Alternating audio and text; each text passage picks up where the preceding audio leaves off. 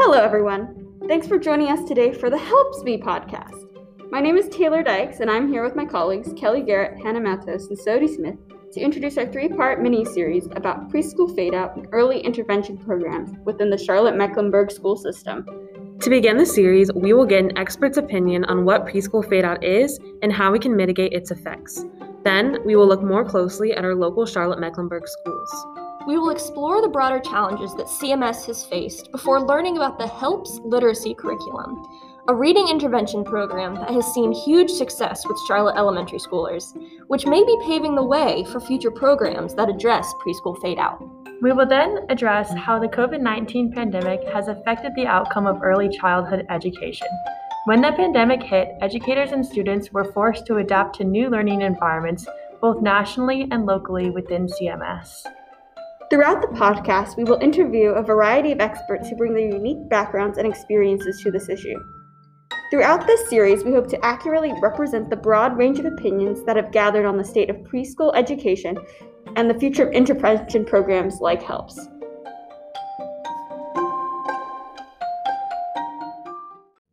So what is preschool fade-out and why is it important?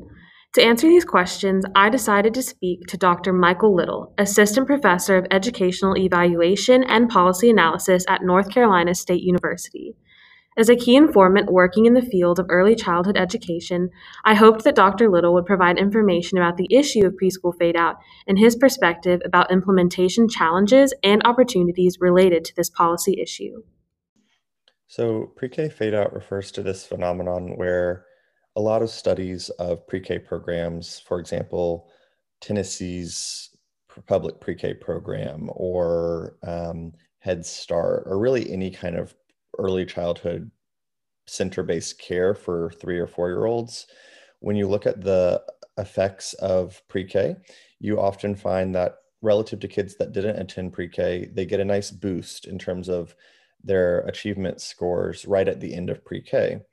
However, once kids enter elementary school after a couple of years, the differences between kids that attended pre-K and those that didn't tends to narrow or converge.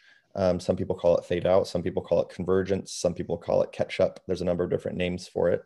But it's just this idea that the differences between kids that attend pre-K and don't tend to come together in early elementary school. And one of the reasons people think this is the case, there's a number of explanations, but one is that kids get kind of redundant instruction, or they get they have educational experiences in the early grades that just don't build on those early gains that they made in pre-K, and so they kind of are just hanging out, and teachers have to focus on bringing up the lower kids that didn't attend pre-K, and then at the end of the day they end up performing on similar levels. As Dr. Little explains, preschool fade-out is an important policy issue because the achievement outcomes that children who attend early childhood education or developmental programs experience diminish, so that there is no noticeable difference between children who attended preschool or pre-K programs and those who did not. After defining preschool fade-out and how it affects K-12 education, I asked Dr. Little about important policy actions that we can take to mitigate its negative effects. I asked him about the effectiveness of literacy intervention programs specifically in addressing the issue, and although he was not familiar with the HELPS program, which we discuss in the next episode of the series, Dr. Little provided helpful information regarding the importance of literacy in early childhood education. If you are able to read proficiently by 3rd grade, your chances of later educational success are much higher. If you can't, your risks of educational failure are very high. And so there is a really strong incentive to address literacy really early because it lays the foundation for basically your whole educational career.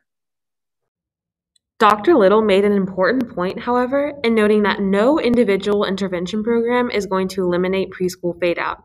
Such programs can help mitigate the effects of the issue, but the effectiveness of any intervention program depends on the extent to which it provides individualized instruction. Say you've got 2 kids in a classroom, and you've got one kid went to pre-K and one kid didn't. And the kid that went to pre-K already came in with higher literacy skills, right? Mm-hmm. So if they are both getting the exact same instruction and it's kind of already like too easy for that kid that attended pre-K, that intervention might just bring up that lower kid to the level of the pre-K kid. And then that's quote, fade out or convergence, right? Yeah. But if the intervention helps push both of those kids individually, and so they both can grow, you might still see that persistent benefit of pre-K over time. So I think it would depend on how that program is implemented and the extent to which it really one of the things that I think is critical to overcome fade out is just making sure that instruction in the early grades is individualized so that every kid is experiencing growth. In other words, to mitigate the effects of preschool fade-out, early childhood intervention programs must pursue equity in the level and amount of instruction they provide for individual children and their academic growth to result in a persistent benefit of pre-K in the early elementary school years.